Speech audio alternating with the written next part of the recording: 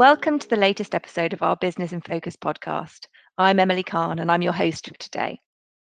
Social mobility, the opportunity for individuals to succeed based on their talent and determination rather than the circumstances of their upbringing, is in the spotlight following the impact of COVID-19. As we've discussed a number of times on this podcast, the impact of lockdown on schools, on workers, and our communities has been an unequal experience. And our latest Future of Government research shows that 61% of the UK public believe that the pandemic has made social mobility more difficult. In this episode, we'll discuss some of the ways that employers, educators, and government can work together to create the pathways to allow people to succeed based on their potential, not on their background. I'm delighted to be joined today in our virtual studio by Emma Cody, who led our Future of Government research on social mobility, and Armoghan Mohammed, our regional chair for the North. I know we've had a few challenges getting everyone's audio working today, but thank you both very much for joining me. Emma, I wonder if you could start by telling me a bit about why social mobility is so important to you. Yeah, absolutely. I would be happy to. So for me, this is really personal. My personal journey is, I came from a very large family in a relatively deprived area. Grew up in a council estate that kind of edged onto a relatively affluent town, actually, which made life quite difficult because you could kind of see a difference between your upbringing and the upbringing of others. And I was one of those free school meal children, but I actually felt really very uncomfortable claiming the free school meal when others had their own money, so to speak, to be able to buy their own meals.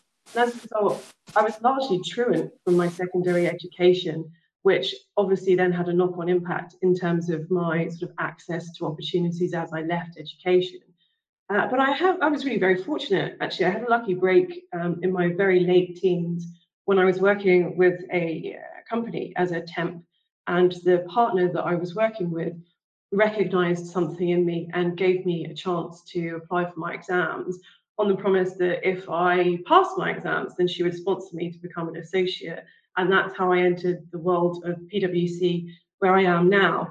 So like I say, for me, very personal because I've come through that journey and I'm very passionate to make sure that I don't forget that journey. Well, thanks so much for sharing that to get us going, Emma. That really brings to life what social mobility is all about. Armoghan, do you recognise anything in what Emma's just shared there? Yes, absolutely. But before I start, Emily, can I just say thank you very much for inviting me onto this podcast. It's a pleasure to join you. And actually, I think this is such an important topic. Pleasure to have you. Thank you. It's interesting. When I was growing up, so I'm effectively has benefited from social mobility. When I was growing up, I came here when I was about a year old from Pakistan, so I wasn't born here. And a lot of the opportunities I've seen, have come through some form of intervention or some form of support. I remember, people talk about social mobility now, and it has a particular connotation. But when I was growing up, we never had the word social mobility. What we called it was opportunity. So when I was growing up, it was all about where are the opportunities, where are we getting access to those. And the second thing is role models. Where are the role models? And I have quite a really privileged role that I have in the North as the regional chair, and I get the opportunity to speak to so many people, and they all talk about the role models they've had, and actually the opportunities or the interventions that have happened to help them be successful and be their best. So how we operationalize that, how we get people bought into that is really important. And I'm thinking business, government, and individuals there, Emily. I'm so glad I asked you both that question to get us going, because it's got us right into the heart of the topic, and I can hear both of your passion for the topic. So thank you for sharing your personal experiences and kind of areas of interest within the topic of social mobility. I mentioned in my introduction there our new Future of Government research, and I'm really keen that we get into some of the details of that. Emma, I use that stark statistic that 6 in 10 people that feel that the pandemic has made social mobility more difficult. And that's quite a bleak place to start the conversation, but perhaps you can share a few other highlights of the insights the research has given us. Absolutely, it'd be a pleasure too, because as you say, that word stark, unfortunately, it comes up all the time when you start going through our research. I think it's probably the most in-depth research we've seen for some time on this. And really kind of, for me personally, what came out is there's really no escaping the impact that the pandemic has had on social mobility. We know there was an issue there before, but it seems to have really compounded the issue as we sort of move forward and start our recovery process. But the research really shows people clearly believe that things are getting harder. So just to bring that to life, really quite disappointingly, only 30% of the public believe that everybody has the same opportunities to succeed. That's a really low number, and that really speaks volumes to me that there is an absolute issue here and now that we need to deal with. But actually, just kind of moving on from that, 59% of those that we surveyed believe that they had either the same or better opportunities than previous generations. But actually, 52% of all those surveyed believe that actually it's going to be harder for future generations. So we potentially have reached that tipping point, which is not where we need to be right now. So as a business leader, that to me tells me that there is something that we need to do now, because if we do nothing, then future generations will suffer as a result, and that just doesn't feel quite right. So like you say, really stark, and it really highlights that now is the time to take action. And when we were kind of looking at this, we sort of wanted to break our research into two themes, really. One, which is, what is the issue? And the second sort of part of it really is like, what can we do to help? And I'll delve into that in a bit more detail. But just to bring to life some of the barriers that the people felt impeded sort of social mobility. And they were all around not having the right skill sets through education, which made up about 30% of the response rate. But as Armoghan was saying, around his own personal experience, this lack of support network and lack of role models growing up is a really big barrier. It came out as one of the top barriers to social mobility for the general public overall, followed closely by disabilities, areas people grew up in, and ethnicity, all in the really high 20%, which again kind of starts to allow us to see where we need to sort of take some proactive steps to try and help intervene at this point. Armoghan, I'm interested in your reflections when you hear those stats and those barriers that Emma's just shared. How does that fit with the picture that you're seeing in your role looking at the North? Yeah, I mean, if we step back from the pandemic, it's accelerated a number of things, hasn't it? It's accelerated the role of digital skills. It's accelerated, I think the danger with the pandemic is some businesses have done really well, and others have actually slowed down. And as a consequence, the people who used to work in those businesses, a number of those people come from underprivileged backgrounds, right? So the key question is, people who are already struggling, how do we make sure that the pandemic, we don't lose a generation of amazing talent? And the two things we're talking about is we really need to make sure that the talent's coming through and, people have the opportunities to do, to educate, to upskill, to get involved in different environments. If you think about, Emily, if you think about the North, I think it's how people feel is really important, right? So there was a survey, there's a YouGov survey I was reading recently, which sort of said, 31% of the people in the Northeast believe opportunities to progress in their area are good. But when you look at what people feel in London, 74%. So we do have this sort of line, and how people feel is really important. What their high street looks like is really important. It's not just employment; it's actually the environment within which people live. And I think the pandemic has actually, as I said, I think it's sort of exasperated. It's potentially made it tougher for certain people in society to do well. Right, that's my fundamental belief that's come out of that. So I very much, very much agree with some of the observations. But mine are anecdotal. Mine are sort of talking to people. Mine sort of walking down the street. Mine sort of talking to businesses and communities. So that's the perspective I'm coming from, Emily. That definitely resonates with a number of conversations we've had on this podcast series, and I'm noticing as you talk there a theme that's run through these about the kind of the intersections between topics and different risks. So social mobility goes hand in hand with diversity and inclusion. It goes hand in hand with levelling up, and actually addressing some of those challenges requires a holistic view in the round and a collaboration between people that maybe didn't collaborate in that way before to address some of these systemic challenges. to, as you say, create that kind of equality and that optimism, no matter where people are in the country. Emma, I would like to come back. You offered kindly to delve into a bit more detail on what we can do about it, which you said was the second area that the research addressed. Give us a flavour for what the priority areas for action should be that you've picked up in that section. Of course. So what was very interesting is the amount of energy that came back from the research, with people having really good views on the practical steps. This wasn't about just taking the what's wrong, but it was also the kind of how do we fix this, and what role does business and what role does government play in this. And I think it's fair to say that for certainly from a PwC perspective, we took the sort of very clear message that this is time for business to step in, to step up, and to help intervene, because actually we have equal responsibility here as what the government potentially would do as well going forward.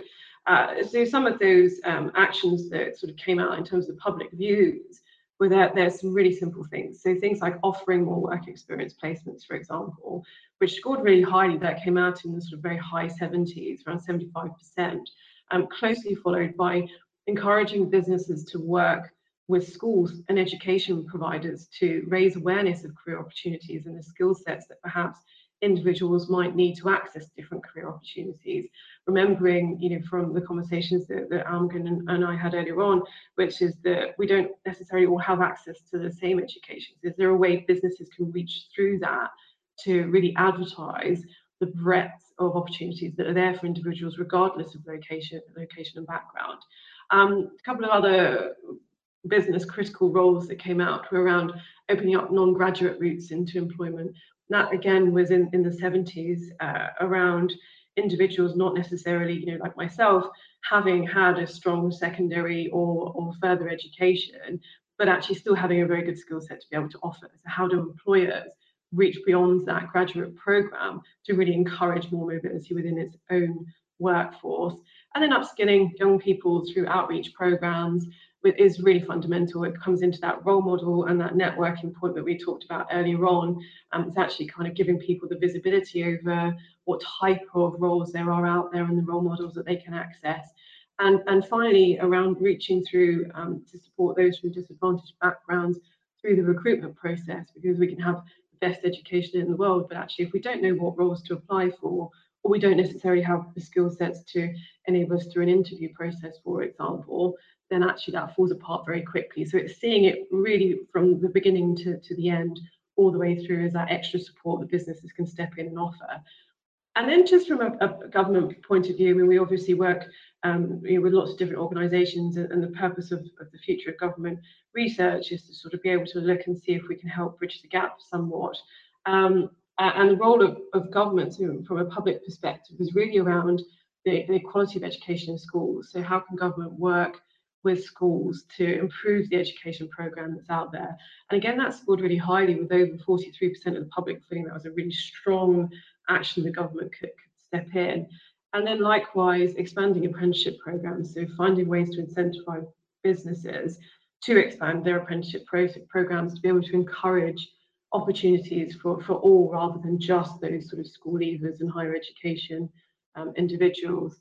And then the final point, really, which links into another part of the research, which I won't go into just yet, but it was around how do we upskill school leavers on a broader range of skill sets. So, for example, digital skills and those interview skills that we talked about earlier on, and that came in again very highly with over 25%. So some really practical ideas there coming forward from the public of, we think these steps will really help. Thank you for sharing those. I love an actionable insight in these conversations. Armoghan, I'd be interested in your reflections on those actions that Emma's just shared there. What do you think businesses should be prioritising in terms of their response to this challenge? I think there's three things that business leaders and businesses, and hence businesses, can do. The first is advocacy. It's really important when a business leader says social mobility and improving social mobility is really important to our business. So the first thing I think a business leader can do is to be an advocate of social mobility, irrespective of their own journey. People will have had different journeys, but if that's one of the key leadership traits they have, it affects the culture of the whole organization. businesses need to attract and recruit people from disadvantaged backgrounds. Okay, but why do we need that? Because we need diversity of thought. We need diversity of creativity, and how do you innovate? I've always found that having a range of people in a room really, really does help drive innovation. So businesses definitely need people from the cross section of society. And one of the things, where really it's really important to us from a PwC perspective is we really want to help to recruit and develop people at PwC from a range of backgrounds.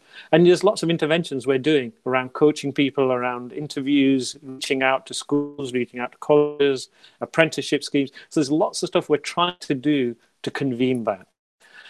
And I think the third thing is it's related a bit to the last one, but it's the community. So businesses operate in a particular community. It is a real privilege to be able to operate in that community in a safe environment. There's laws, your business is being protected. So actually, how are you supporting social mobility with disadvantaged communities? How are you supporting volunteering programs? So to my mind, there's three things that I think business leaders and hence businesses can really think about: advocacy, inclusion, and community. I wish there was a nice acronym there and I could use a buzzword, Emily, but I'd just put it like that: advocacy, inclusion, and community. I really like that answer, Armoghan. It's very memorable and gives some really clear things that people could be getting on with right now. I'm going to pick up on the kind of the very current live topic of conversation around return to work and hybrid working as something that a lot of business leaders are focusing on right now. Do you think there's a link in that movement as we come back into the workplace and an opportunity there for people to address social mobility as well? It's interesting, there seems to be a spread of views, aren't there, in business? There are some people saying, actually, we want to go back to full-time office presence. And then there's a group of people, organizations who are saying, actually, you don't need to come in at all, right? And from a PwC perspective, I think if I think about how did I learn, right? How did I learn? How did I, if you think about a journey a lot of people go on, there's a bit about understanding their job. So whether we call it technical skills or just understanding how do you do this job well. There's then a bit around how do you manage people, which effectively for me is how do you work with people. And then the third thing is actually how do you lead people? How do you get buy-in? How do you get followership? If I think about those three tenets, where have I learned a lot from? Some of it was classroom based, but actually quite a lot of it was observing people. The benefit of remote working is you can work for a whole range of organizations and you can do it from the area you work in. So the world becomes smaller. I think the opposite to that is actually where do you learn? How do you learn? What's the best way for you to learn? So for my mind, it's a combination of two. So I think the freedom you get from living in, let's say, Huddersfield and working for an organization in the southeast, it gives you a lot more accessibility. But I think the other side of that is, you've got to make sure that, I always think about careers in decades, your 20s, your 30s, your 40s, and as you move through, technical competence, management, leadership, what's the best way for you to learn under those three topics? And it may change over time. You never stop doing all three. You just end up accentuating one more than the other. So I think the flexibility people have these days is really, really beneficial overall. Having said that, to benefit from that flexibility, you've got to get the job in the first place, right? You've got to get the access to the education in the first place. You've got to get access to digital and digital upskilling. You've probably got to have people who are, as I said, role models. So we can't immediately jump to saying, actually, it's given us a lot of flexibility. We've got to put some of the building blocks in place as well, Emily. I definitely recognise what you described there, and actually that's one of the most compelling answers that I've heard for the need for balance. And it can't be all home working. You need that office working for the richness of learning and opportunity that it creates. Emma, does that strike a chord with what we've seen in the research findings around kind of post-pandemic return to work? It does, and it's really fascinating hearing that perspective, actually, because it resonates completely. And actually, when we were asking the question around what are the things we can do to help career progression, the two highest scoring responses came back was finding the time to work, because people are still juggling sort of taking children to school, or another job, or education, whatever it might be. But those fixed hours can be really quite hard to juggle when you have other commitments that are there. And then also access to this digital skill set as well. And one of the questions that we sort of talked about prior to doing the research was, does the sort of hybrid working, work from home standpoint actually help with social mobility if people aren't having to rely on traveling into a city centre, or stuck with sort of specific timetables? Would it become more flexible? Does it help? And we thought, actually, yeah, that's a great start, isn't it? But exactly as Armoghan said, we could work from home forever. But actually, if all of the other building blocks aren't in place, and we take the other steps to help, then it won't necessarily fix anything. And on the digital side of things, I completely agree with what Armoghan said. Actually, there is so much value in learning the sort of softer skills, so the conversational skills. And that does actually lead straight across the digital, because you could give everybody a laptop in the world, but if people don't necessarily know how to engage in a conversation through a virtual forum, or to use the technology that's at their fingertips, then it doesn't take people any further forward. So I think my personal view is that hybrid working will absolutely go some way to help, because it means people will access more opportunities than perhaps they might have done before if they've got the ability to work more virtually. But I still think that there's a huge value that people will take away from that in-person working at the same time, so a combination of the two. We're almost out of time here today, folks. One of the things that I like to do in these conversations is to get really specific about the actions that people listening can take personally. So I'm going to take us right back to the beginning of the conversation. Emma, I know that you're really passionate about what we can do as individuals to improve social mobility. What one thing would you like our listeners to take away that they can do personally after listening to this? Oh, tricky one. It's tricky to have just one thing, but what I'll surmise is I think there's something about being bold and sharing your story. The more business leaders I speak to, the more I realise how vast people's journeys into their roles really is. So actually, by sharing our stories, we start to build confidence in ourselves, and we start to build awareness. We start to listen to other people's journeys more as well. So I think there's something about being out there with your own personal experience. And I think, just to kind of chuck one last thing in, if I may, which is around being really open-minded to those around you, because you just never know what someone else is juggling or the journey that they've been on. So just be kind to people, and just take the time to listen and engage, and go and share as much as you can your network, to be able to kind of reach out to others. And you never know, you might be a role model to somebody in the future that perhaps you haven't thought about doing that. I love that answer. A 3 for the price of 1. Top from you, Emma. Armoghan, what would you add to that? So I think the thing about social mobility, or opportunity, or whatever we call it, is we can have a very academic conversation around it, and we can sort of showcase and talk about it with tremendous amount of passion. If we want to change our future, we're going to have to change it now. I remember years ago listening to a lecturer, and he was talking about technology adoption, and he said, if the future isn't where it used to be because of the new technologies that are coming through. And I could almost say the same thing about social mobility. If we want the future to be in a different place, we've got to intervene now. So one of the things, for example, we did was, we launched an assurance center in Bradford, right? And we did that because it was one of the 12 opportunity areas that the government has outlined. And, we set up links with Leeds University, where we're doing a technology apprenticeship scheme, and we had 36 computer science graduates from our first fully funded course. There's things we're doing in the community. We're trying to strengthen links between schools and colleges that we have. So I think the key thing people can do, think about it.